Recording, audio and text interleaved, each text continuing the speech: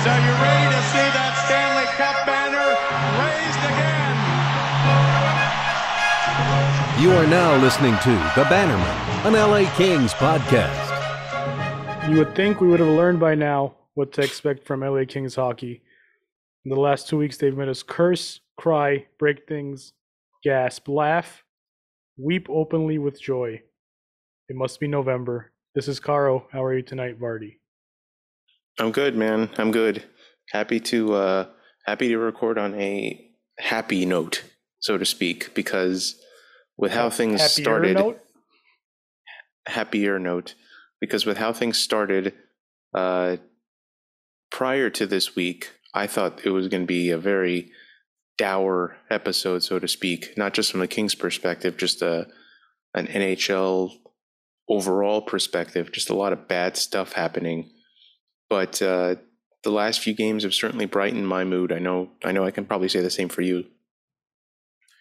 Yes, specifically that St. Louis game, the last St. Louis game, they've already wrapped up their season series on November have they really? 3rd. They have.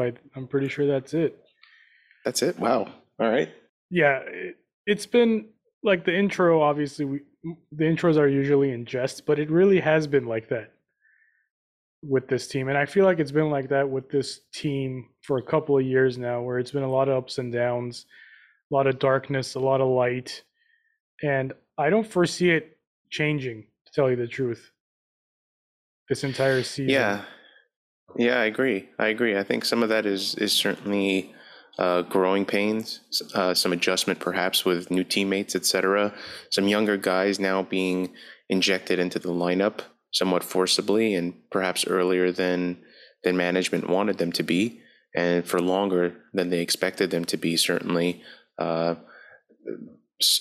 honestly, I just feel like so much has happened in the last 2.5 weeks, even if you focus purely excuse me, even if you focus purely on the Kings.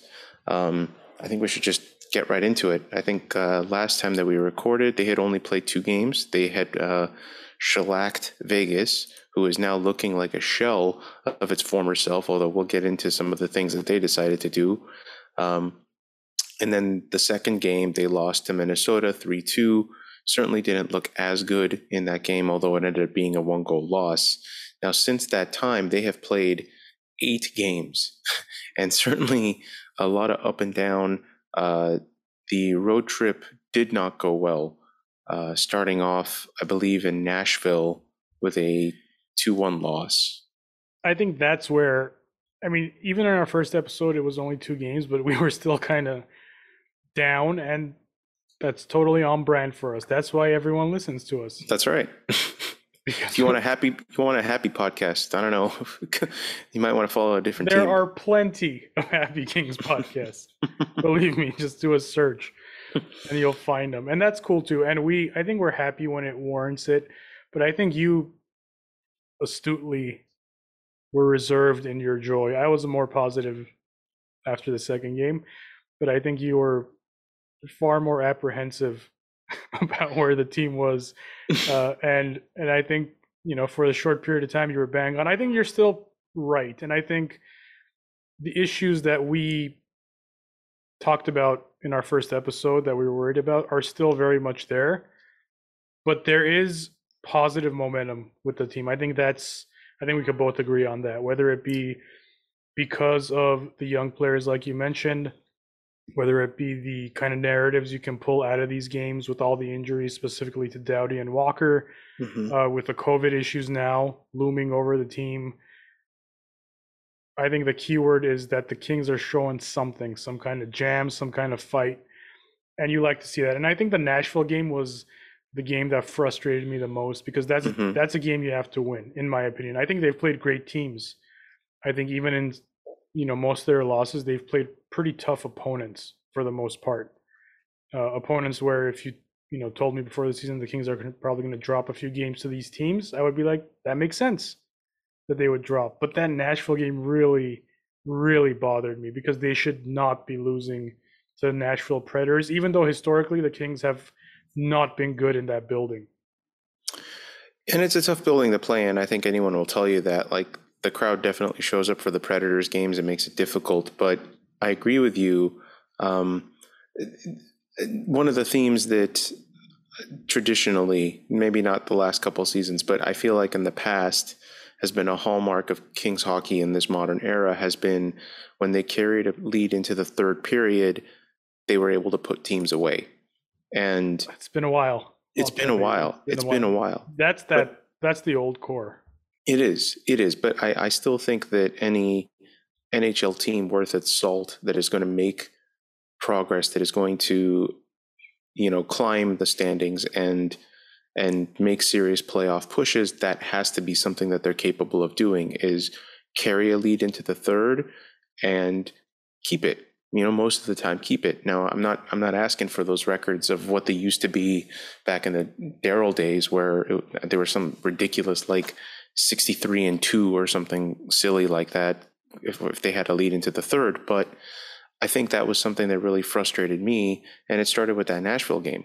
I mean, granted, it wasn't much of a lead; it was 1-0, but they gave up that lead, and they ended up losing 2-1 to two guys who I know you love to hate, in Matt Duchene, and I think Ryan Johansson had a pretty good game, even though he didn't score. But as soon as Matt Duchene scored, I could almost feel the hatred bubbling in you. A lot of the things in hockey that cause me great ire are doing well right now. So yeah. So we'll, that draw my ire, I should say. So we'll talk about those things. But yeah, I mean, I don't like that team. I don't like those players. I think with the additions the Kings had made, and you could remind me, because I can't remember when exactly Doughty got hurt, but I believe the Kings were okay in that game. Yes, Doughty, I believe, got hurt in Dallas. Okay, so when you have your decor shored up, when you have Anze Kopitar, the best defensive center, or definitely the best defensive center in Kings history, one of the top 5 probably in hockey, and you acquire Philip Deneau, who is supposed to be that shutdown guy, you got to hold on to leads.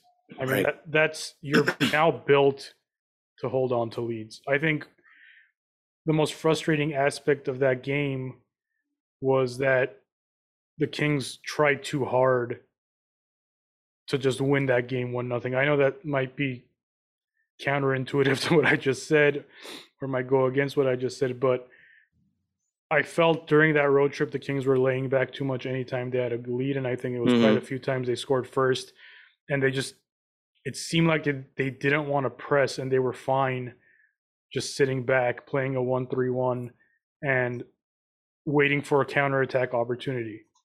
And to a certain extent, there's a time and a place in a game where that's appropriate. But I understand what you're saying, because they scored in the first against Nashville, and to not try to press the issue, to not try to really widen that gap early on, that's a bad move, in my opinion. I think you just don't have, even though the personnel I just listed maybe suggests that you have it, I don't think you have the experience to lock a game down yet. Mm-hmm. I think this is still a young team. I think there's a lot of guys who, have to learn how to play that style with a lead. It takes a lot of work. It's a lot of heavy lifting.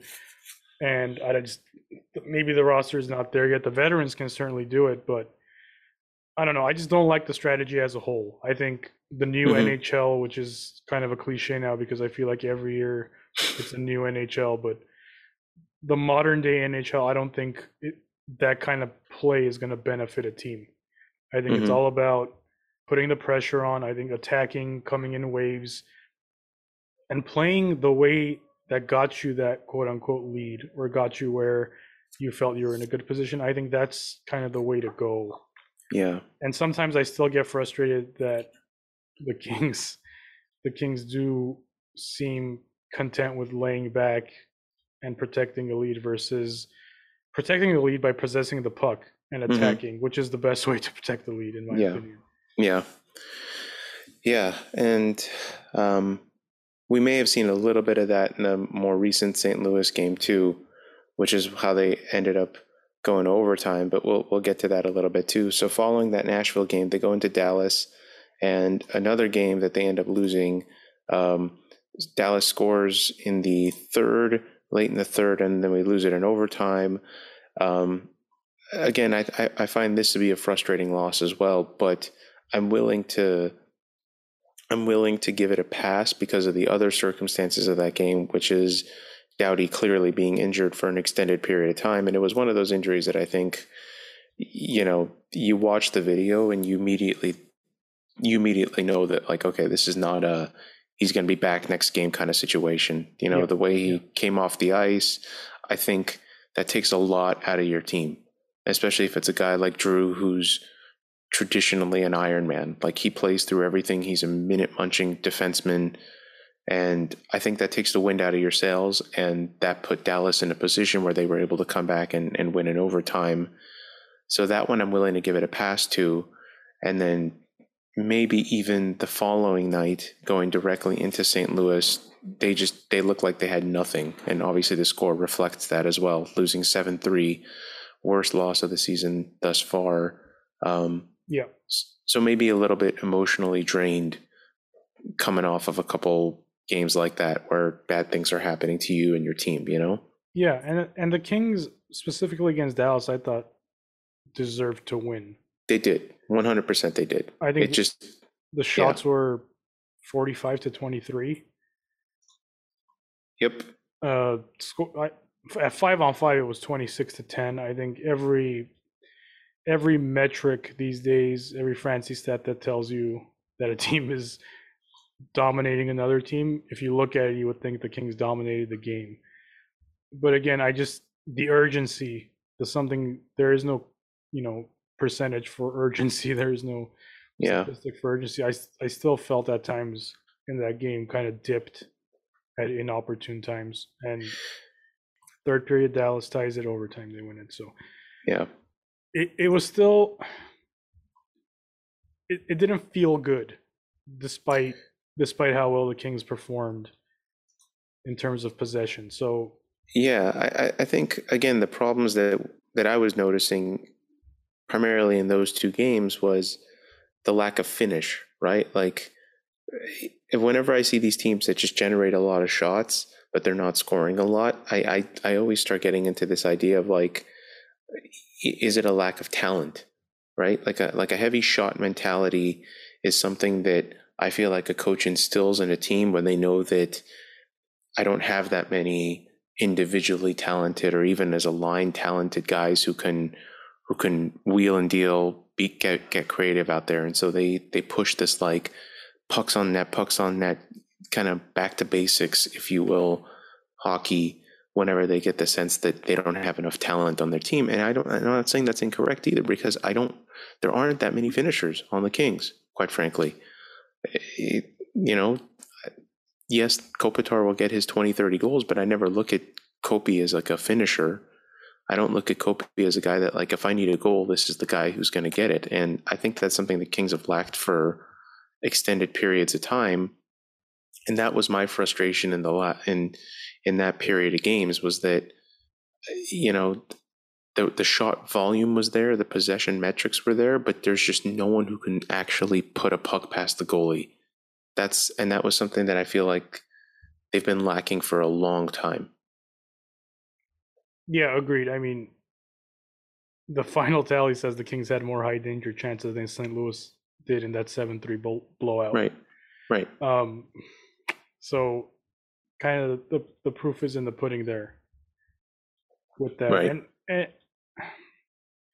yeah, I suspect that won't be the last time we talk about finishing or the problems with not having a finisher for this team, because right now the depth is kind of showing up a little bit in the last few games, getting goals from other lines, which is great. Obviously, Arvidsson's out, Velarde's out, and so goals are coming from others, which is encouraging. But I still foresee some possible issues there. Arthur Kaliev has been great in terms of his offensive abilities. He's got a lot to learn elsewhere, but do you really want to look at a kid like him to be your primary finisher? Yeah. On this team I don't know. Yeah. But on to happier things, I guess. The Kings get blown out by St. Louis 7-3. They get blown out on a much smaller scale next game, 3-0. Right. And I think that's the game they lose Walker in Yes. to a torn ACL, with him and Perron get tangled up, and Perron drops like a figure four, something or another on his leg, and it was just immediate. Another one of those immediate injuries that like, okay, this is not good. And actually, even though that score is only 3-0, I thought the Blues controlled the game. Yeah, the entire way. I really did. I thought, and they're a good team, man. They're a good team. Like, you got to give credit where it's due. It's not just the Kings underperforming. Sure. It's a good team performing well. It's just funny that when you look at the two score lines, you would think the 7-3 game is where it was all Blues, but right. It was actually this one, and this one was pretty frustrating too. Obviously, any loss is frustrating, but this one was particularly sleepy. The Kings lacked fire in this one. It was the end of a 4-game road trip. They were playing 3 games in 4 nights, so on and so forth. Right. But then they go home, and they drop one to Winnipeg. I'm high on Winnipeg, so I wasn't too stunned by that. I mean, the fact that I think the Jets were missing key players was frustrating. But again, if you look at that game, it was pretty evenly played. I think the score indicates it was pretty evenly played. And the Kings give one up in the third. Yeah. And again, leading after 2, you have 2 up in the third, lose a game that they should have won. The PK throughout those last 4 or 5 games really let them down. And it's just, again, another frustrating game. And if we recorded after that Winnipeg game, it was going to be a bloodbath. It was, and you ever so, with your foresight, you said, why don't we give it until after the Buffalo game, and let's see how things go. And I'm very happy that you did. Are you? Because sometimes those are our most memorable episodes. Is when I know, man, and people were asking for those, but I just they you know what it is. I don't mind doing those episodes. In some ways, it's cathartic, but at the same time, it just brings back all of that anger and sadness from like game recap. That it's nice to have a little bit of a balanced episode where we're able to be like, yeah, they played poorly these games, but things started turning around. And I think even that Winnipeg game, things started turning around a little bit. Kupari got a goal in that game, assisted by Kaliev. And I think you started to see the second line kind of come together. Kempe gets his first goal of the season, a nice dish from Danault. And just that whole sequence was some really good work by the second line. Iafallo recovered the loose puck to Danault, to Kempe. Nice goal for him. And that was nice to see the second line not just have nice metrics, but actually deliver something on it. So I started having a good feeling there. So it was really disappointing to see them lose that one again, carrying a lead into the third. Yeah, it was. And I think my disappointment was that you had, again, an opportunity where Hellebuck wasn't in net. Right. Where the Jets were a little shorthanded. A good opportunity to turn things around, and it was just a tough one. But they didn't have to wait long, because the beloved Montreal Canadiens rolled into LA. Tyler Toffoli, video tribute, 5-2 for the Kings. Cupcakes. Not anyone cried, sure, whatever. No, just what can you say? A good performance, I think. I was going to say start to finish, but they were trailing in this game. Yeah. Josh Anderson got one in the first, and I think you got that sinking feeling like we're about to lose to a team that doesn't generate much offense. But the second period and third period, the Kings turned it on, and they kind of ran away with the game. Yeah. Again, I think the encouraging thing when you take a step back is just high danger chances, expected goals for percentage, shots for percentage, Fenwick, Corsi. The Kings look good, and they're looking good consistently. They looked good in this game. 3 power play goals. There you go, 3 power play goals. And that part always kind of brings you back. And it is an age of analytics, and these analytics are only getting better to me and more accurate to me. Like, Yeah. I think expected goals for is a terrific stat. I think high danger chances for is a terrific stat. It really gives you an idea, because there's plenty of teams in the league that throw 40 shots on net and their high danger chances for percentage is below 50. That Right. tells you a tale there. Those numbers don't lie. So it's encouraging to see the Kings making this progress. And I think when they're on a losing streak, it's hard to look at these stats. But when they're winning, you look at these stats and you're like, how did I miss this? How did I miss that they're outpossessing their opponents, that they're outchancing their opponents, that they're getting the better looks most of the time? They're just not finishing. And it's easy to be positive when you're on a 3-game winning streak like they are right now. And right now, these numbers are really jumping out to me. But I think again, even though they lost that Winnipeg game, I think that was a real turning point for them. I think getting Kempe, and in particular getting Kupari on the score sheet and not having it feel like it has to be Kopitar's line every single time, I think that was huge. And that carried over into the Montreal game, because you look at the goals, Kaliev ties it up, Kupari with, as he called it, the shot of his life. Yeah.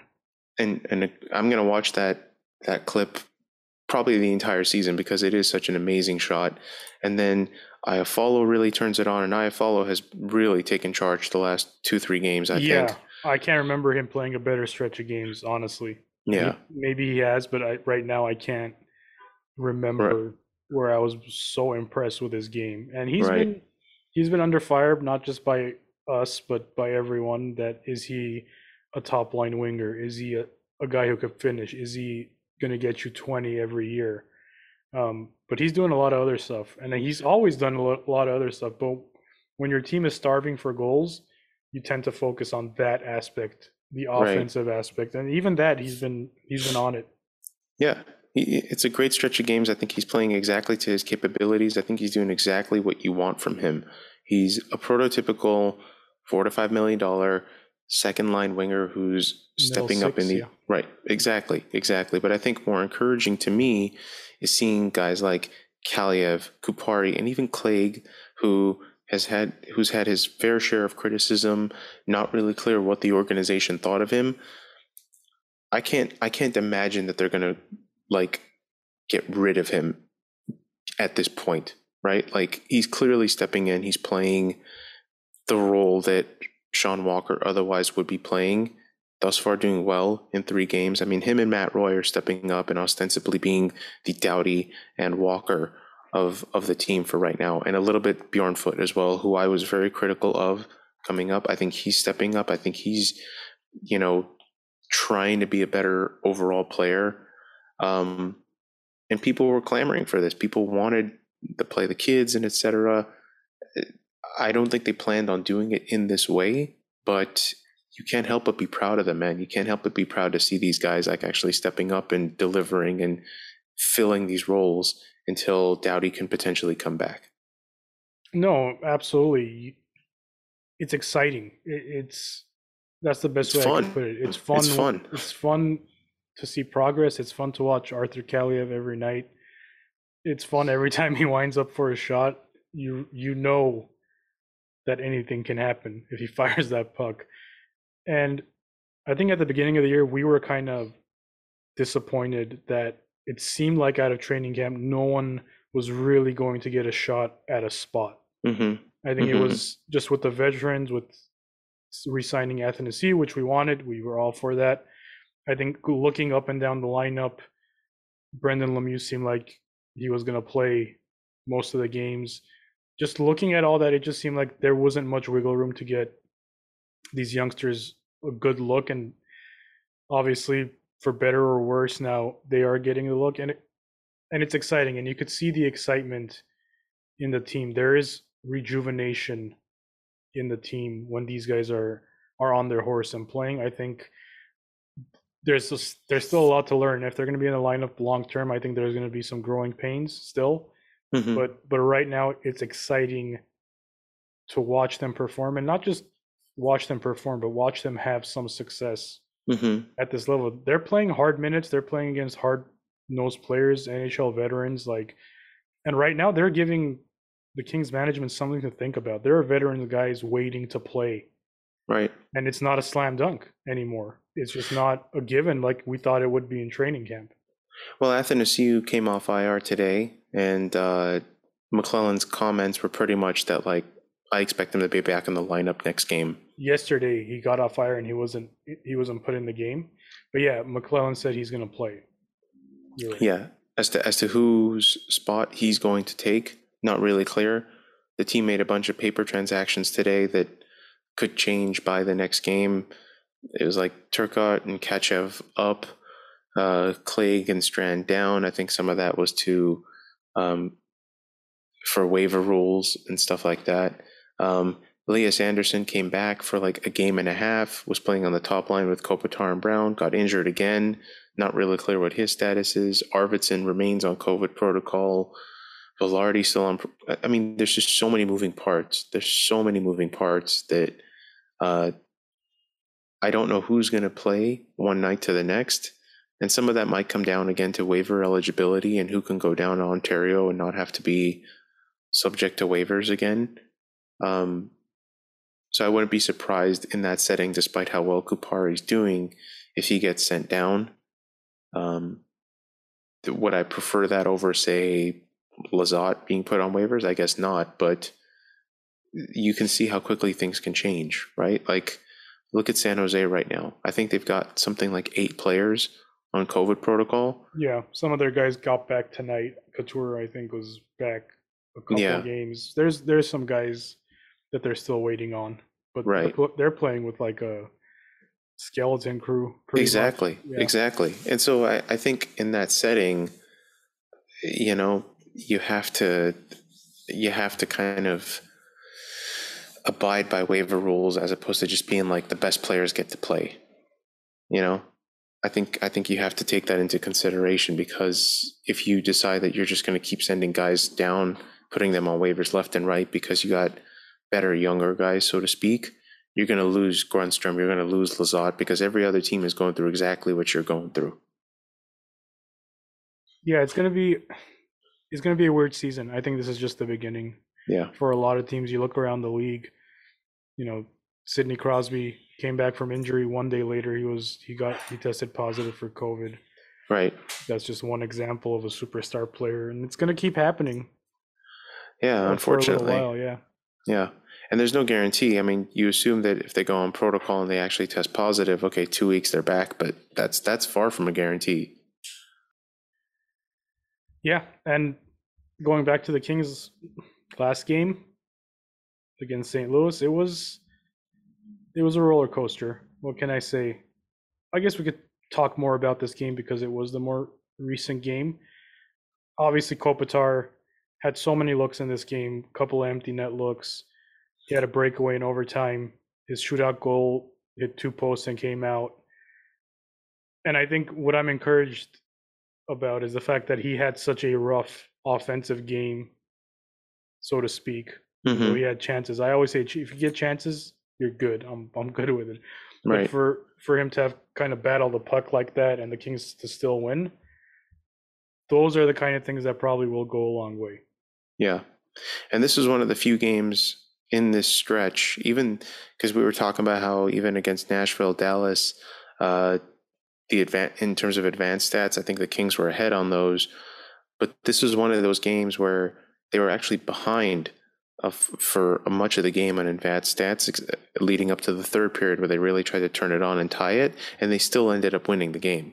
So I think that's really encouraging.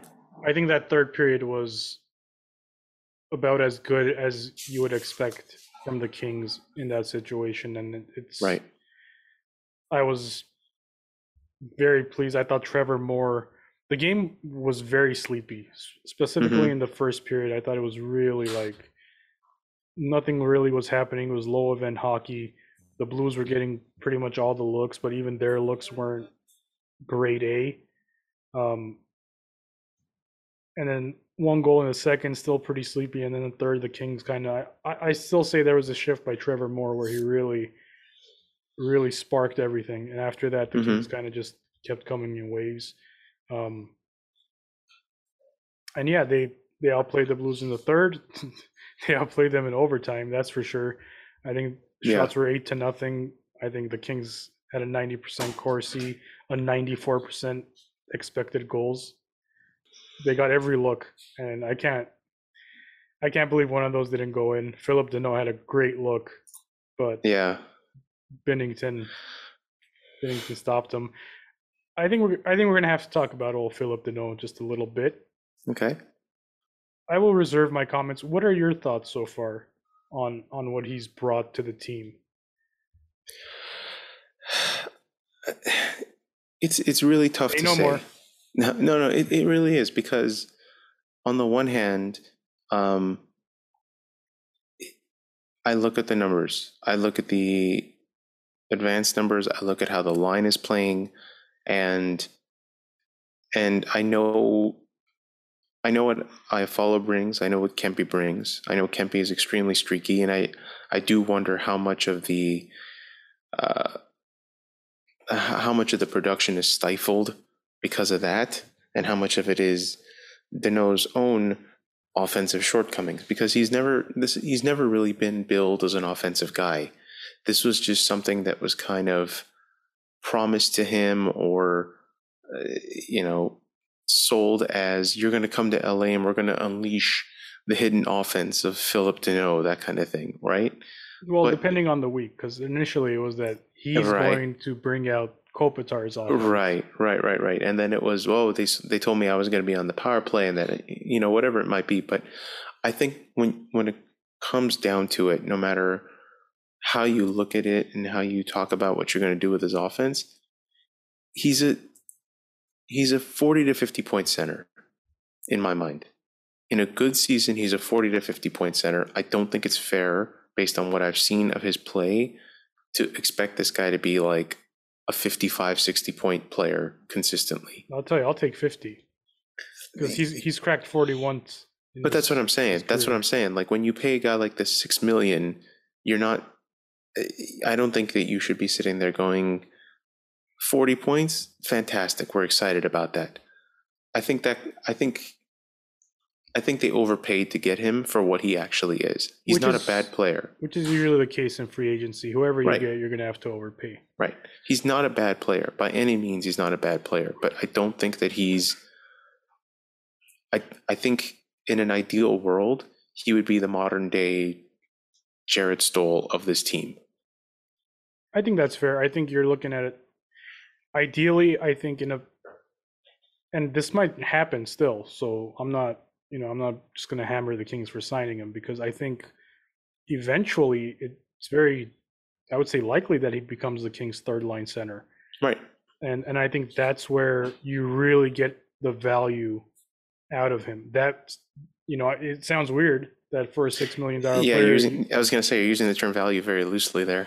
yeah, so you would think that based on what they're paying him, he should be a threat for 20 goals, playing top 6 minutes, getting a bulk of that ice time, being on the power play, playing in all situations. You would think that he should be a second line center, but I really do think he's going to be better suited in the third spot, and I think that's when he will probably be more appreciated, Mm-hmm. specifically by me, I would say, because he's not an exciting player. He's not a sexy name. He's not going to, the things he does are never going to, make you go to the rink or go to the arena and buy a ticket and be like, Right.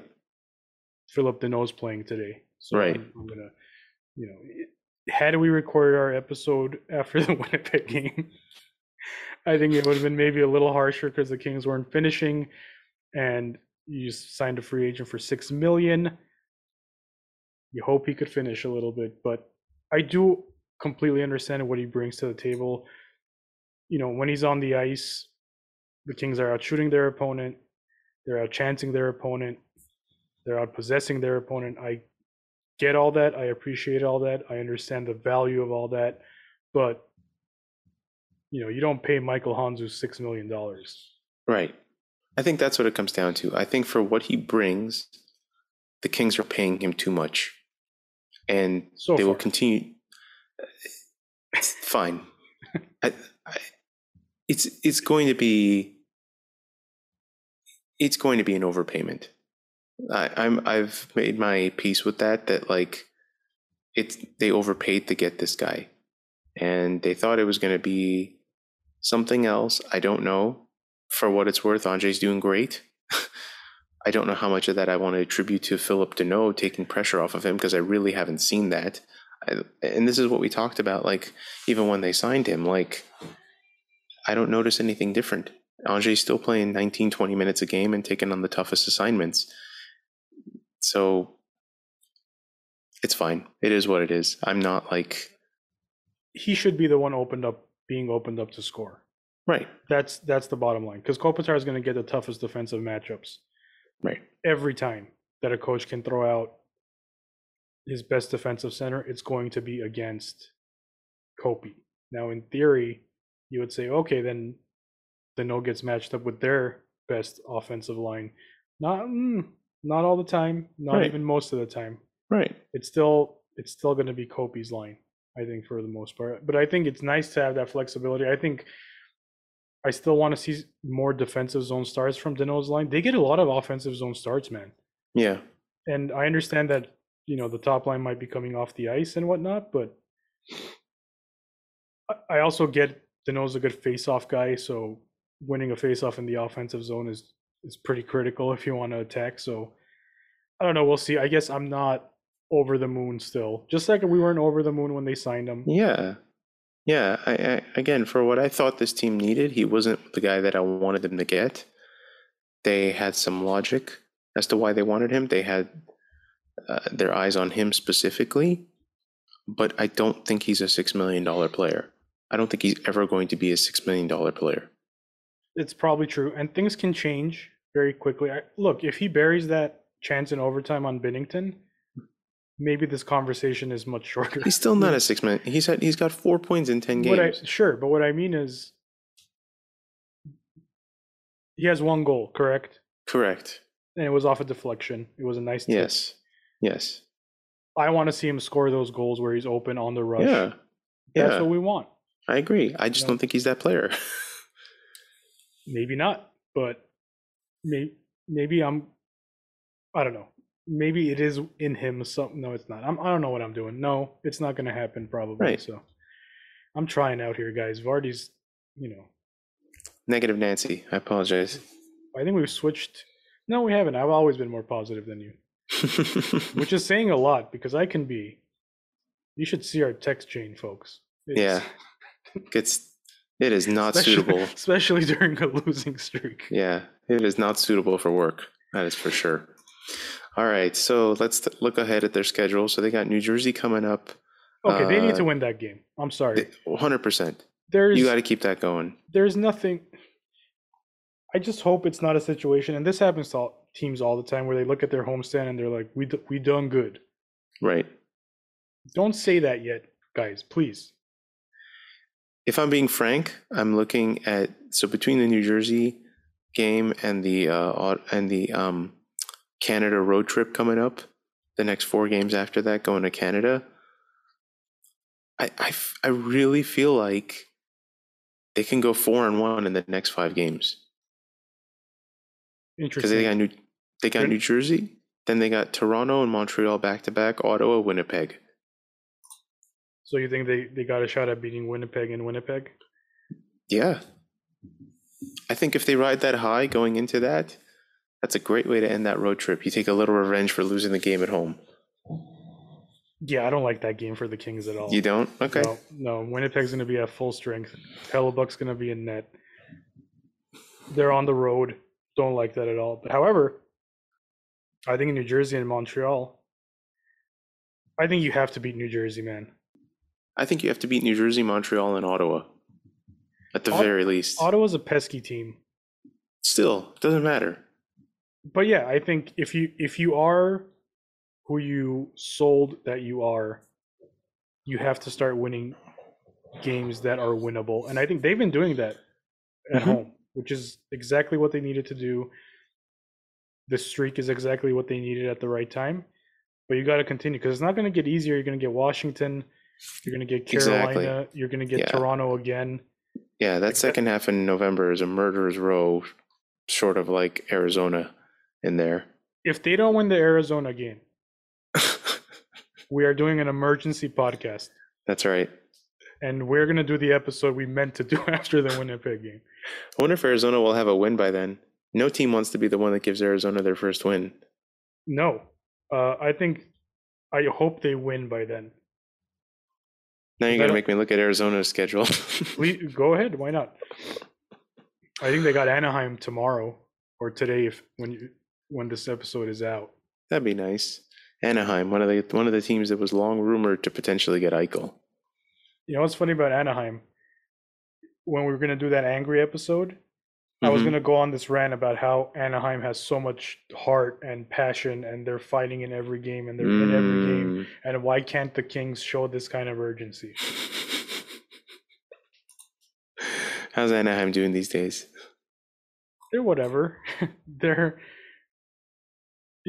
leaning on John Gibson. They're scoring a lot, which is very interesting. I think everyone kind of expected Zegras and Drysdale to really make them an offensive team last season, but I think it's slowly happening this season. Mm-hmm. So they're scoring. They're not winning all the time, but they're scoring. They just blew the doors off New Jersey. I think they have the benefit of being a team without many expectations. It's very much a let's see what happens season for them. Yeah. The Kings had that last year. Didn't go so great. Right. Oh man. Okay, so here you go. Arizona's playing Chicago on November 12th. I feel like if there's ever a game that they got a chance of winning, that's it. Because before then, it's Chicago's not losing that game. Is it in Chicago? Yes. Chicago's winning that game. It's the best shot they got, I think. Because right now they got the Ducks, then they have Seattle. They might beat Seattle in Arizona, and then they got Minnesota. They're not going to win that game. And then they go on a road trip to Chicago, Nashville, St. Louis. Probably going to lose all those. It's hard when you're the very worst team in the league by a country mile. Yeah. No game looks winnable. No, not at all. It's rough times for them, man. It is. Can you name their starting goaltender? It's going to take a minute because I don't even know. It's not Craig Anderson, is it? No, that would be the Buffalo Sabres starter. Oh, that's right. Is it Antti Ranta still? No, sir. I don't know. Did they just pick up Wedgwood? They just picked up Wedgwood on waivers today, I think. Oh, yeah, they did. So the man I was going to name, Karel Vejmelka. That's not a real name. His record is 0-6-1. Oh, this poor kid. 2.54 goals against, 0.92 save percentage. He is a gamer, as you can hear. Hasn't won a game yet. Dude, his save percentage is 0.922. Yeah. And this poor kid can't get a win. That is sad. That is sad. Because Carter Hutton, he of 3 games played and 2 losses, his save percentage was 0.741, which is abominable. No, this kid battles. That's for sure. Good for Karel. All right. So should we talk about sad things and then come back to more interesting stuff, or I don't know. I know what you're going for here. I really don't want to talk about this, but I know we kind of have to. Well, we don't have to delve too deep. I feel like other people have probably done a much better job than us, but yeah, like, Elliot Friedman and Darren Drager and everyone in the hockey world, Jeff Marek. I think you got to give credit where it's due to, like, what was it? Not Emily Kaplan, but was it Rick Westhead of TSN? Is he the guy who Rick Westhead launched the investigation? Right. Yeah. Right. He pretty much has been pushing this whole thing, and then there was one other. I'm gonna find her name because it's worth it, because she and Westhead were the ones who really kept on this and pushed it to where it is. Yeah, as you guys have figured out, we're talking about the Chicago Blackhawks situation with their video coach and all the fallout from that, including one of the most decorated coaches of the last 20 years being fired from He stepped down. He stepped he down. was Thank fired. you. Okay, fine. Being asked to leave Yes. by a different organization, not the one where his ethics were Right. questioned in. Right. Yeah, it's first things first, it's an absolute freaking tragedy. Okay? That this poor guy has had to live with this his entire career, probably ruined, if not negatively, completely affected by this horrific thing that was allowed to happen to him and not addressed properly. But then the excuses that were made on the part of the Blackhawks brain trust regarding playoff runs and chemistry and God knows what else to protect the freaking video coach over your own player, over your own first round pick. Not that it matters where he was picked, but I'm just saying here, Or like, any human being. or any human being, right? Like, it could be your freaking janitor. It doesn't matter. But like, to think that, like, because you'd be foolish to think that these guys don't have some sort of a hierarchy in their head, right? Like, okay, your starting center is more valuable, so to speak, to your team than a fourth liner who's more valuable than your whatnot. Sure. So this is a business. This isn't participation sports. Exactly. So it's mind-boggling to me that they looked at this situation and they said to themselves, no. We can't mess with our video coach's chemistry and what he brings to the locker room. Let's not only keep him through this entire thing, let's let him celebrate with the team, and then quietly in the summer, we'll wave goodbye and write him a nice letter of recommendation. Like, I can't even imagine how that feels as a human being who's been on the other side of this guy's evil, essentially, to sit there and see the guy who hurt you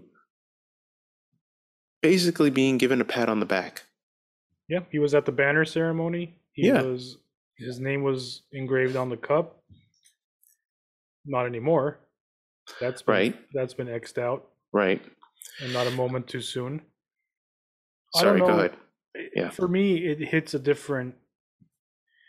We're both parents, so right off the bat, like, my hand balls up into a fist right there. Right.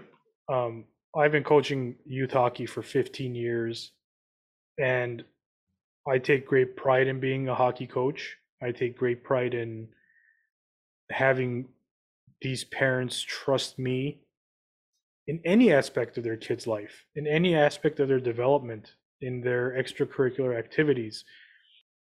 And the thought of someone abusing that on a higher level, or any level really, is absolutely infuriating to me. And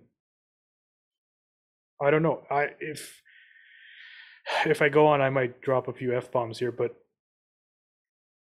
it really, really bothers me that there's still a hockey fraternity feeling around situations like this, that this nonsense, this bullshit is still prevalent in this day and age, or any day and age. It's never been right.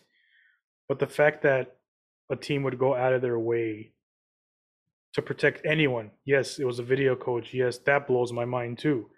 But that you would protect anyone because of a sport, or a result of a sport, result of a children's game that makes everyone millions of dollars, to put that over the well-being of even one person is a travesty and a black eye on the NHL and a black eye on hockey, unfortunately. Right. And this shit still goes on. And more shit like this has happened. And more things are going to come out. This is not the end. This is the beginning. I'm telling you right now. Well, sadly, this shouldn't have been the beginning. When guys like Theo Fleury were coming out and talking years ago about their minor league or their juniors coaches doing things like this to them when they were kids, that should have been the point in time when everyone kind of did an audit of what what was going on within their own organization. You know, Absolutely. it doesn't take much. I think that's the part that bothers me the most. Like, it doesn't take much to be a decent human being and to protect other human beings around you from something like this. Something that I think everyone can agree, like, there's no gray area to this. This is not like a different perspective kind of situation. Like, the guy is an outright criminal. If you didn't know it then, you found it out 4 or 5 years ago when he goes on, and I don't know how this sits on their conscience, having writing this guy letters of rec, and then he goes on and is like as a felony sex offender in Michigan now. Yep. Another kid. Another kid. How at that point do you not act? You know, you had 10 years. You had 10 years and multiple points in time where you could have been like, okay, guys, we didn't do it then, but we really should do something about this now. But instead, you just buried your head in the sand and you kept focusing on the product on the ice because that's somehow the only thing that matters. You know, it's awful. It's heartbreaking. It makes me sick on the inside to think about this stuff. Yeah, and right after everything came out, the public comments, the statements by higher ups in the league did not make, in my opinion, anything better. No. It still had threads of the old boy hockey fraternity all over the place. And although Right. they maybe in their head thought they were saying the right things and doing the right things, it was still very much a, let me give this guy a chance to speak his side or tell me his side of the story, or Right. Jonathan Taves and Patrick Kane coming out and saying what a great man Stan Bowman is and this and that, instead of straight up attacking the issue head on. And I've said this before, I don't think players, it's a tough situation for those guys. I understand that. I don't think they're obligated to come out and say, like, vehemently bash their former GM. I don't think I'm saying do that, but you can't come out in that time frame and protect this guy like the way they did. Right. And I think, man, I don't know. I think the Blackhawks are headed. They're already in a pretty shitty situation, obviously, but there's darker days coming for that organization, in my opinion. Yeah, and you know, to me, the ones that I heard making the comments that I could point to and go, yes, that's how you need to be addressing this, were the same guys who always come correct in these situations, right? Like Robin Lehner, Wayne Simmons, you know, guys who Torts. had their right torts. You know, it bothers me, man. It bothers me to hear responses like, that's a tough situation. I'm not really sure. Because I'm not asking you to bury the other guy. That's not what I'm saying at all. But you have the wherewithal to come out and say, we completely dropped the ball. We screwed this up. I screwed this up. I need to be better. You know, if a house cleaning was what was necessary, then that's what we did. Accept responsibility. Because, and then, like, you have guys like Duncan Keith coming out and saying, man, okay, now that everyone's pissed about it, I really wish I had cooperated with the independent investigators. You know what I mean? Like, it's just, dude, you can't. You know, it's just it. And I think a lot of it is a discomfort, right? Like, these are a lot of guys who, they come from a point of privilege. Okay, they've been fortunate enough to be able to play this game from when they were kids and have the skill and the support system and the financial well-being to get to where they are. I'm not saying they've had everything handed to them, but they have had every opportunity available to them to make it to this position. They probably haven't had to focus on too much else as like a priority in their life. Absolutely not. And I think at some point, Kyle Beach was in that situation too. He was a first-round pick for the Hawks. He worked his ass off to get to that point and probably never had to deal with anything like this. And so even for him, I don't know how you process that. Like, how do you, this never happened to you. How would you possibly even know how to approach this? And so to not be able to get the support from the other guys around you who you trust that much, who you feel like understand you the most and everything you have suffered through or sacrificed to get to the point you're at, and to have them just kind of be like, it's tough to say, I don't know, it's, you know what I mean? It's anything other than a straight line stance, right, it just looks bad. And then the NHL fines the Blackhawks $2 million. They fined the New Jersey Devils $3 million years ago for circumventing the cap with Ilya Kovalchuk's contract. Right. It's just the whole thing. Again, it's this culture of hockey. And I know we have a lot of listeners and a lot of hockey fans that still love the way that things were, and they still talk about the Smythe division and Bob Probert punching people in the face and all this other stuff. That's not what I'm talking about. There's an inner hockey culture of fraternity that needs to change. The way the culture of hockey has a lot of problems, and they're all coming to a head almost at the same time, from various different angles. And there's a lot of things, man. There's racism, there's a lot of bullying in hockey, especially in the younger ages. There are some really disgusting and horrific things going on in like 16 AAA, and the way those locker rooms are. There's a culture in hockey that needs to change. It needs to change fast, and this is probably the worst example of it. And it happens, and I'm telling you, I wouldn't be surprised if it's happening to some kid somewhere right now. Yeah, and not to say that it's unique to hockey, but I just feel like hockey in general has that mentality of keep it closed, keep it quiet, crest on the front of the jersey, not about the name. You know what I mean? That whole idea of the team before you, even if it comes to like your well-being, man. Your health, your life. Look at how, and we'll get into this, but look at the backlash on Jack Eichel for this one simple thing that he wanted. Right. People are calling him prima donna, privileged. Based on what? Based on what? Because he wanted a surgery that the old hockey boys in Buffalo didn't want. Because they wanted to protect their asset, not the human being. Right. Their asset. And I know it's like that in all sports, but you know what? Look at the NBA. You think that would fly with any player in the NBA? No, it would not, because they have taken control of their sport. Right. They are in control of their sport, for better or worse. And there's bad examples too of that. Trust me. Yeah, to a certain extent. I mean, the NBA certainly does a lot of things that I'm not very keen on either. Yes, but my point is the athlete, the modern day athlete, should be more empowered.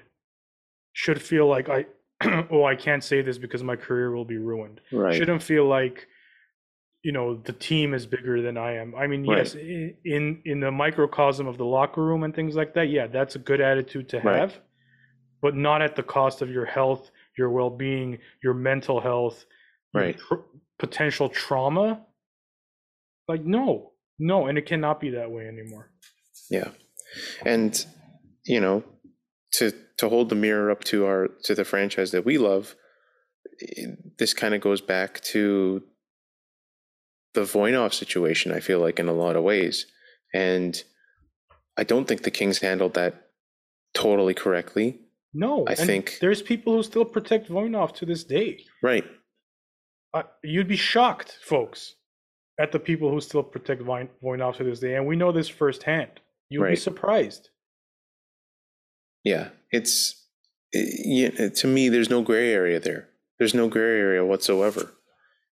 And the fact that the Kings went about and even tried to insert a gray area and keep him practicing and doing all these things before finally begrudgingly basically cutting ties with him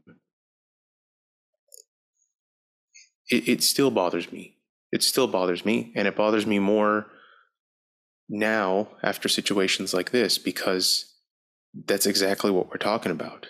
That's exactly what we're talking about, because the Kings went ahead and they handled that Voinov situation the way they did, because the NHL really didn't pressure them. The culture of hockey really didn't pressure them to handle it any differently than they actually did. And so they did it. They just did whatever they wanted to. They just kind of dragged their feet about it when, and I'm not saying don't go through due process or this, that, and the other. That's all well and good. But the fact that they tried to get him back to practicing with the team, it's such a... because he was valuable asset to the team. Exactly. When Mike Richards stopped being valuable to the team, right, he wasn't protected very much, was he? No. In fact, he was run the fuck over, if I may say so. There you go. No one asked, how's your mental health today, Mike? You feeling okay, Mike? The second he dropped the ball and made a mistake, he was gone. Yeah. There you go. And those are just a few examples with the Kings. There are more examples all over the league. Yeah. So yeah, and I'm just bringing those up because, not that I think that they're not comparable. Water under the bridge. No, they're not. They're not comparable. That's not what we're trying to say. We're just giving more examples of how players are treated. Exactly. And that's how franchises. That's why we want players to get rich and get rich as fast as possible. Because when they are done, they will be tossed aside like scraps. Because this machine will always keep going. They're a spoke. Exactly. That's all they are. Exactly. That's all they are. Exactly. And I don't know. I hope there are dark days for the Blackhawks. Yeah, I really wish the best for Kyle Beach and anyone affected by this, because it's horrific, man. It's horrific. If you haven't already watched his interviews with Rick Westhead, just think for a second how much it takes to step out as a hockey player, as a guy who you identified your entire life as an NHL hockey player. Imagine what it takes to step out of the shadows, admit that this was you. Oh yeah. After everything you've been through for the last decade, and outright just come out and talk about it openly, knowing the horrific mentality that a lot of people in this world can have, and opening yourself up to all of that nastiness potentially. So if you haven't watched that interview yet with him and Rick Westhead on TSN, sit through it. If you can, you're going to choke up a few times, I can guarantee, but sit through it, because this dude had to carry that weight on his shoulder for over a decade. Yeah. And Donald Fear, you could kiss my ass too, and the NHLPA can kiss my ass too. Yeah. For their lack of response to this. Not like the NHL has done a whole lot either. No, they can both kiss my ass. Yeah. All right. Should we talk about Jack?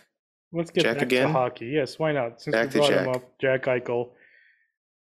And the Buffalo Sabres can kiss my ass too. That's right. Because first of all, I just want to throw some things out because of this trade. Because after this trade, the reaction to, well, not even after this trade, since he's requested this trade, the hatred thrown at Jack Eichel is friggin' disgusting. The Buffalo Sabres are a joke organization. They vilified him. They spun him out to be a self-centered, money-grabbing prima donna. And everyone that knows Jack Eichel, and I'm not privy to this, I've just listened to other people who know Jack Eichel talk about Jack Eichel, would probably fistfight you if you said something like that. I've heard nothing but good things about his family. I've heard nothing but good things about the community he came from. Anyway, the point is, I'm glad Jack Eichel's out of Buffalo. I'm glad he's happy. I'm glad he posted that photo, that Photoshop photo of him with a Vegas jersey with his hands up. That pissed everybody off. Right. You should see the stuff people say, like, oh, you had this ready to go. How long did it take you? Kiss my ass. I am so happy for him. He must be elated. He's going to go. He's going to get the surgery he wants, what he thinks is best for him, what he thinks is best for his future. He's not being treated like an asset. I mean, he was because it was a trade, but you know what I mean. He has a voice, right, in deciding. He's being given an option, right, and it should be like that for every NHL player and every athlete in the world, because at the end of the day, they are people. They have problems, they have ailments, and they should be able to at least voice their opinion on how they think they should fix it and how should also, they I think, go about their career. I think it's worth mentioning here that it's not like he was asking for, like some ridiculous thing. He's not asking to, like, okay, Jack, your disc is herniated. But what if I sat in a room and I smoked weed for 6 months? Would that help, Doc? You know what I mean? Like, he's not suggesting something outlandish. He's suggesting a surgery that medical professionals who have performed this procedure on different types of athletes are saying will work for him. And you could bring up the argument that no other NHL player has had this, but there has to be a first one, right? There has to be someone who's the first person to get it done. He can't help that he's the one with this injury. He plans to have a life beyond hockey and is concerned that getting a cervical fusion, a classic cervical fusion procedure, will not be potentially the best option for him. He didn't pull that out of the air, folks. Right. It's not unreasonable. It is not unreasonable in the slightest that this is what he wants. Marty. Right. He's an asset. And then people say, where's your loyalty to Buffalo? Are you freaking kidding me right now with that statement? Where's your loyalty? Dude, even Buffalo? Kevin Adams come out afterwards and saying something like, we really want players who are dying to be Buffalo Sabres. It's like, come on, man. Come on. Don't do that. There are no players who are dying to be Buffalo Sabres. Yeah. Spoiler alert, Kevin. No one wants to play for your shit organization. But even if that was not the case, when you come out and you make a statement like that, you're basically, what you're implying is that this was all bullshit. He doesn't care. The injury's not a big deal. It's just him and he wants out of Buffalo. You're vilifying him. That's what I'm saying. Yeah. You are completely getting rid of the true medical component that has driven a lot of this, separation between the player and the team. And you're turning it into a very simple, emotional, he didn't want to be a Buffalo Sabre, guys. What are you going to do? Anyway, I wish he was an LA King, but he's not. Yeah, so Vegas. He went to the Golden Knights. Vegas being Vegas. Vegas being, swinging for the fences every chance they get. Sends Alex Tuch, who I think is a solid player. Good player, Alex Tuch. He is. Second line. He could play first line too. Yeah, speedy, big guy, scores clutch goals. I think he's been dealing with some injury issues as well, so not totally out of the woods there. Peyton Krebs, who was a first-round pick for the Knights a couple of years ago, did very well in the WHL, couple games in the AHL, and I think 6 or 7 games at the NHL level. Granted, the Knights as a whole are doing terribly right now, so I don't know how much you want to read into that, but I would say jury is still out on him. Definitely. Potential's there. Yeah. And I think Buffalo wanted him specifically to be included in the deal. Correct. Because I mean, knowing Vegas and how quickly they trade away their prospects, I don't know how many other close to NHL ready prospects they have at this point with that type of a pedigree.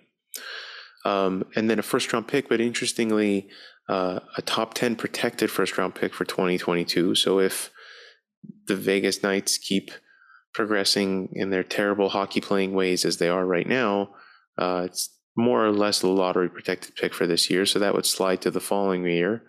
And I think Buffalo sent them a third and Vegas sent a third back, some pick exchange it there as well. Vegas is not going to have a top 10 pick.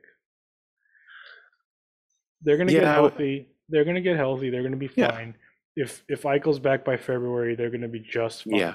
Yeah. Just fine. I think that's fair. But the fact that they even got that top 10 protection really makes me laugh at Buffalo, because we all remember back in the summer when the asking price was 4 first-rounders or the equivalent of it. And boy, oh boy, have we come a long way from that. And according to Dave Pagnotta, this was the package that Vegas had more or less since the summer. So really nothing has changed.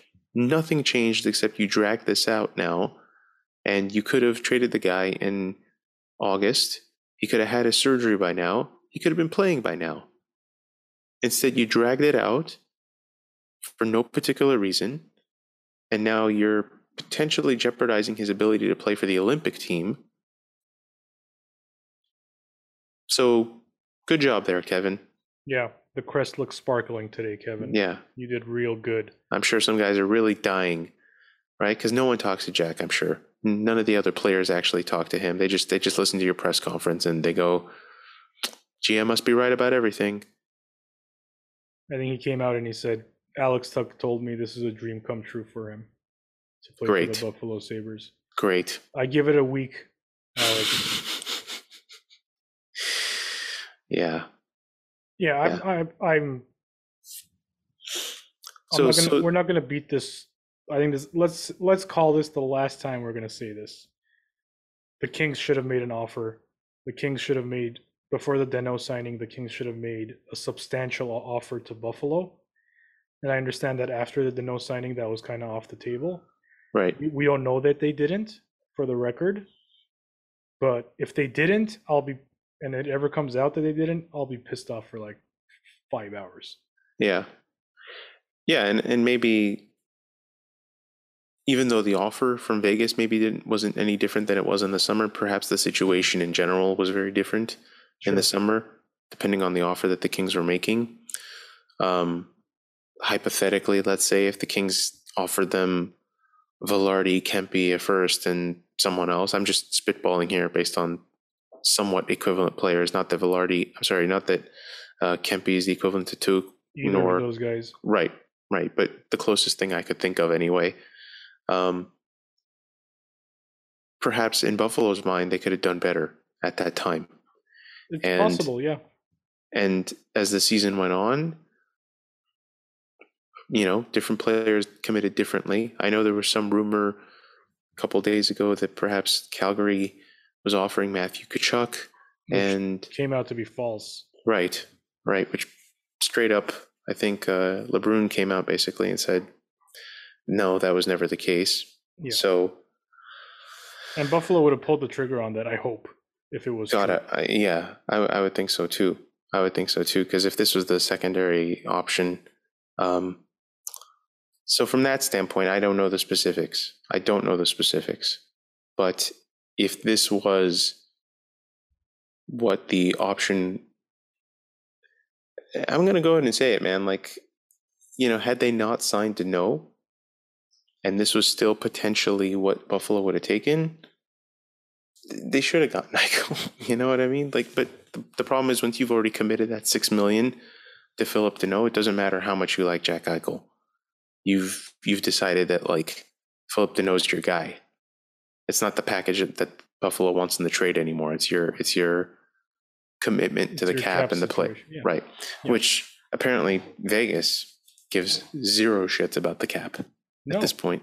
No, they don't. I think they had 8 forwards skating. No, that's too little. I think they had 11 forwards today. Just normal stuff for Vegas. Yeah. Not having enough players on the ice, stuff like that. But they're going to be fine once everyone gets healthy. Once their big boys come back, and they're going to be something to see. Well, that's the thing though. So in order for them to get all their big boys back before the playoffs, they're going to have to LTIR someone. Well, they already have with Stone and Pacioretty and Eichel. But as soon as those guys come off of LTIR, if you want them to play regular season hockey where the cap still matters, unless you're going to pull a Tampa Bay and a Kucherov situation, they would have to move a fair amount of salary because they would go immediately over the cap the second those three guys come off of the LTIR. I don't even know how they're going to do it. I mean, the names that I have seen pretty much bandied about is that Riley Smith, Marchessault, Carlson, one of these guys, perhaps more than one of these guys, is gonna be moved to make room for Jack Eichel. Yeah, that is absolute insanity. If those guys get moved, they will be a completely unrecognizable team. Or Dadonov. Evgeny Dadonov has Evgeny Dadonov has a $5 million deal for another 2 years. Not really doing a whole heck of a lot, and he's got a modified no trade. Marchessault, $5 million for another 3 years. Yeah, they've got 3 or 4 guys here who are making $5 million here. Riley Smith is already UFA next season, so he seems like a very likely candidate to move. But $5 million alone won't do it. It seems they're going to have to move probably at least one more person, I would say. Man, how many players from the Western Conference champion Vegas Golden Knights remain on this team? 5 or 6? Riley Smith, Marchessault, Carlson, Carrier. Was Carrier on that team? He was, wasn't he? I have no idea. Shea Theodore, Braden McNabb. That's pretty much it. Was Theodore even playing in that series, in that playoff run? Oh, that's a good question. I know he was on the roster, but I don't know if he was playing. I can look. Anyway, the point is, if they move those other guys too... Yeah, he was. He was. Yeah. If they move those other guys too, they will be a complete mercenary team. And they're okay with that. This is how they've decided that they're gonna go about their things, you know. And I was mentioning this on Twitter earlier today, that I think making that cup run, or cup final run, I should say, that first season completely flipped their perspective as to how they were going to do things. I think it basically made them think, oh, we're in our window and we have to do everything we can to win within this window. We don't have time to wait for prospects. We don't have time to, fill in the lineup. We're going to go and get everything we need to get a cup within the next 3 to 4 seasons, and then we'll worry about it afterwards, Yeah. Well, because, yeah, I mean, 3-4 years from now, once all these guys are older and sitting on huge deals with no trade clauses and things like that, it's going to be interesting to see what they do, man. The shit times are just around the corner, so they got 4 years to... Well, that's what they're banking on, is that they're going to win it now and then they'll deal with it afterwards. Cups are forever, man. You could always end up like San Jose. You make it to the cup final and then still waiting to make it back. Yeah, it is interesting. Any teams around the league? Florida's still undefeated. Yeah. Carolina Florida's got one overtime loss, I think, right? That's right. They're 9-0-1. Right. Which has become an interesting little Twitter feud between them and Carolina as to which one of them is really undefeated, because Carolina's 9-0. Classic Carolina Hurricanes. Classic Carolina. I got to eat some crow about the Calgary Flames. All right, buddy, go for it. Daryl Sutter is a great coach. To take that ragtag bunch of underachievers, that poorly constructed roster, and have them be 6-1-3 in their last 10 games, which I think is all the games they've played, actually. And they're 5-1 on the road. Yeah, I think that's very impressive. And they are outplaying everybody. They lost the game to Nashville where they dominated the game. Mm-hmm. And just Nashville would just come down and score.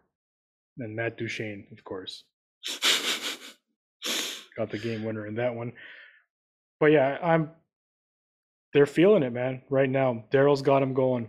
They're playing that hockey, the hockey we know and love. You know what they remind me of?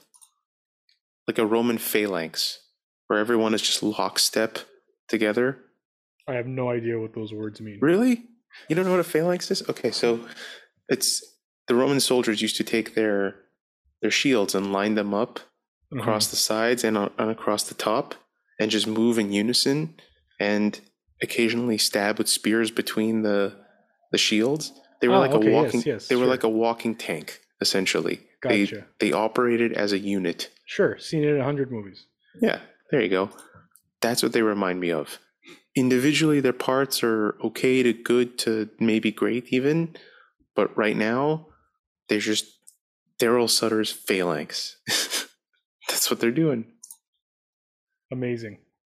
And they got great guys who are, probably underappreciated, like Mangiapane and stuff. Not anymore, man. He's on the very radar. Appreciated. Yeah. We were hoping Trevor Moore could have that same kind of fallout from the World Championships. Right. Rasmus Anderson coming on nice and strong, signed to a great deal next few years. Oliver Killington. These guys are players, man. What are you going to do? Nothing, just grind my teeth and yell I know. At a cloud or something. I know. But at least the Oilers are doing well. I'm sure that makes you happy. Why would that make me happy? Not that it upsets me, but... No, but just, to see McDavid and Draisaitl actually having some success. They've always had successes. Beyond an individual level, I mean. No, I know what you mean. I'm just busting balls. But yeah, I would be happy if the Oilers won the division, I guess. Happier than I would be if Vegas won the division, which they still might, I suppose. Yeah. But they got a long way to go.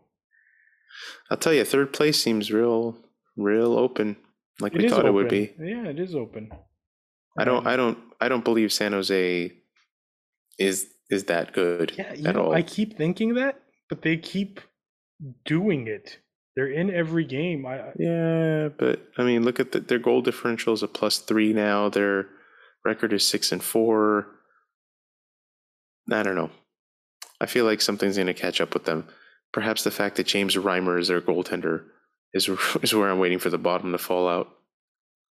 Aaron Dell getting a lot of starts, actually. Yeah, he's their main man.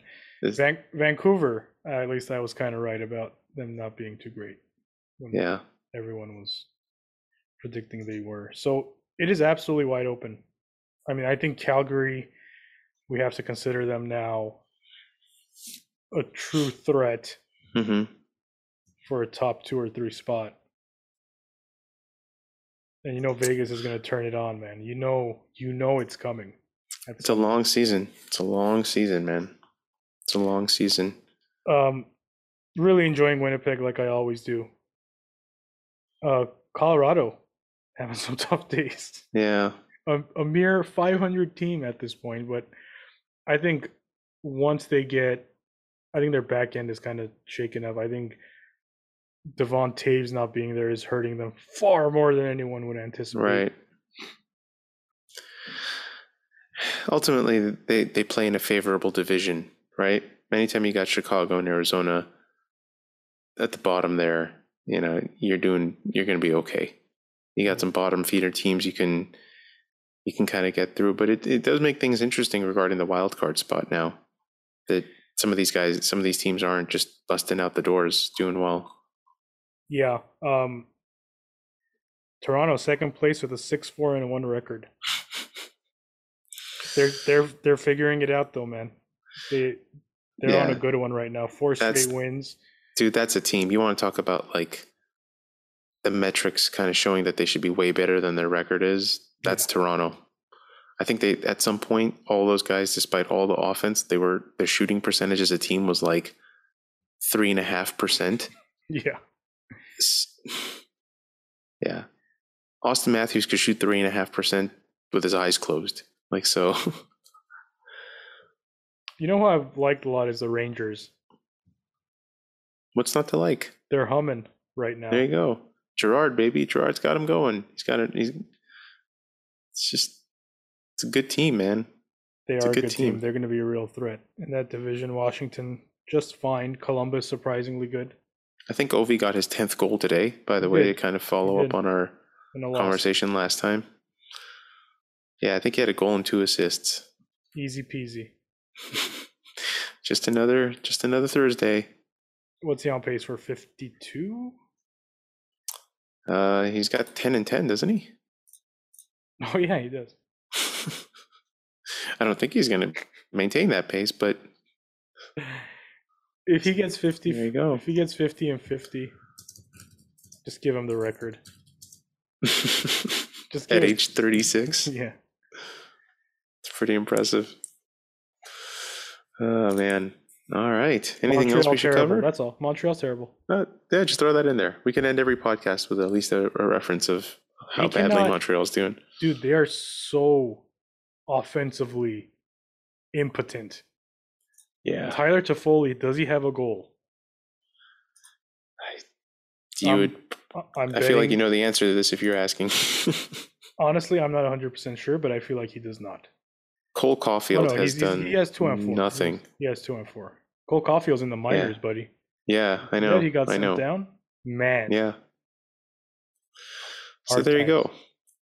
Apparently, Yeah. Jake Allen and Montembeau were not the goaltending answers for Carey Price. Oh man. Islanders All right. smoked them 6-2 today. Anyway, Okay. Should we close it off as we always do? The game of numbers, the numbers game. I'm excited for this one because this is like one of my favorite numbers in hockey.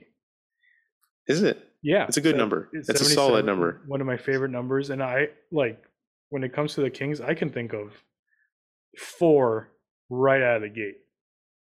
All right. Go for it. There's more than 4? There's actually 6. Oh man, it's gonna be harder than I thought. Okay, All Jeff right. Carter, Okay. Paul Coffey. Easiest one. That's the easiest one. Okay. Coffee. Sure. I would say Carter's the easiest one. That's what I said. Oh, Jeff okay, Carter okay, would be cool. the easiest one. Gotcha. Yeah. He's Uh, the longest reigning 77 yeah. for the Kings. Not Paul that. Coffey. Start before you keep going. Do you think they retire 77 for Jeff Carter, No, or Ring of Honor it or something? they don't have a Ring of Honor, But- so they would have to create. I know. I'm just saying. I'm just saying. I think a Legends Night Right. is in the bank. Yeah. The reason is, let me just sidebar, is because they're about to retire a lot of numbers, and you can't just be going in and adding in 14 and 77 and all this stuff. You know what I mean? Like, you gotta, Man, 14. That would be. not going to happen. It's not going to happen. Several players have worn 14 Yeah. since he left. Yeah. All right. Rod Buskus. Correct. So that's 3. Yes, and I know Rob Cowie. Okay, that's 4. Those are the 4 I knew immediately because it's just such a memorable number. So I'm missing 2, and by the look on your face, I'm Yes. missing someone important. No, I wouldn't No? say so. Okay. But like, it's okay. I'll put it to you this way: your knowledge of Kings players past it far exceeds mine. I've heard of both of these players. We've watched one of these players. Interesting. Yes.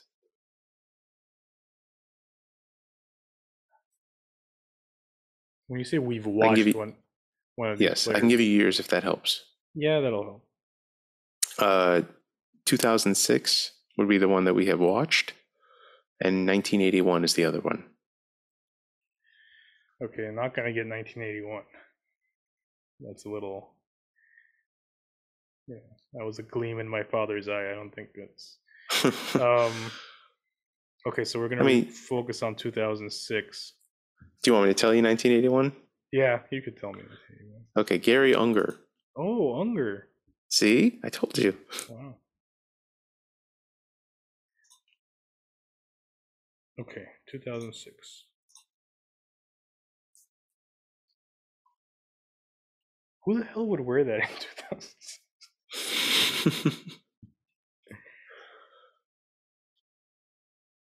Forward or a D? It's gonna be a forward. Ford. Yeah.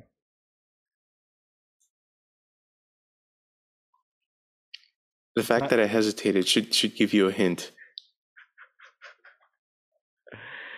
Oh, is it one of those dual guys? I do both if I'm feeling it. It's one of those. I'll play whatever the coach tells me to play. Kind of. Is it Brad Norton? Ooh, it's not, but you're on the right track. Is it Kevin Perhaps this will help. No. He's a 70. Perhaps this will help. Okay. So he had a different number for years past, and then in 2006, he wore 77. Someone's yelling at me right now. If Jesse Cohen is listening, it's him. Probably, and you deserve it. All right, I'm gonna tap out. Okay, how about this? Let me try this. You really want me to get this? No. If I told you that he wore number 12 between 2001 and 2003, would that help you? Yes, it would, because it's Ken Belanger. It is Ken Belanger. that helped me. And he wore 77. Such an interesting career trajectory, because he played pretty consistently between 94, 95 and 2002, 2003.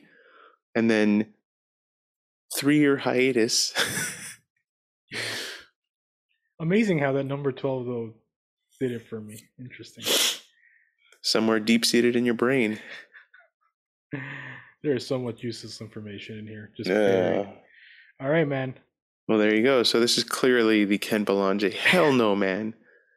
I think it's obviously the Jeff Carter episode with the honorable mention to Paul Coffey, but I would like to go off the wall and make this the Marian Gaborik episode.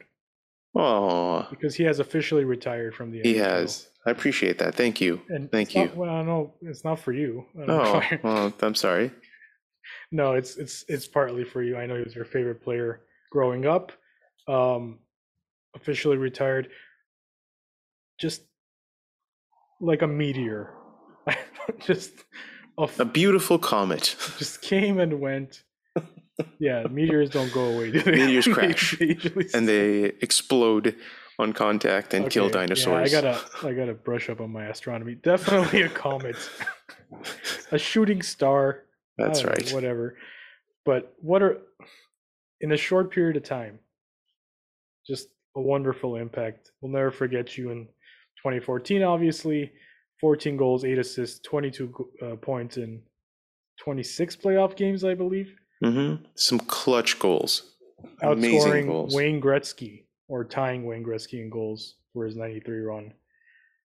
Conn Smythe-worthy numbers, without a doubt, from Marian Gaborik. Just one of the many beautiful trades Dean Lombardi made before he completely lost his mind. No, well deserved. Well deserved. And we've talked about this before, but I think it's rare to be able to have your favorite player not only be traded to your team, but win a cup with your team, and not just be on a passenger on that team, but like be a valuable contributor. I can't be happier than to have been able to witness that. And he's doing well for himself. He's got a podcast. I don't speak Czech. I wish I did, because apparently they have a grand old time. All right. Thank you. Oh, one more thing I had to get in, because I mentioned Katie Strang. That's the other reporter who really, her and Rick Westhead really stayed on this thing, and they broke open, despite the NHL's and the Chicago Blackhawks' best efforts to bury this story. So kudos to them. So thank you everyone for listening. Again, we're going to be back hopefully in our usual 2 to 3 week time span. Who knows what the Kings will do in that time? Might be happy, might be sad. Stay tuned. Podcast is available on pretty much every platform. We appreciate any ratings. We appreciate you subscribing. We appreciate the Twitter banter, as always. It's been a lot of fun, and we're going to keep it going until next time. You've been listening to The Bannerman, an LA Kings podcast.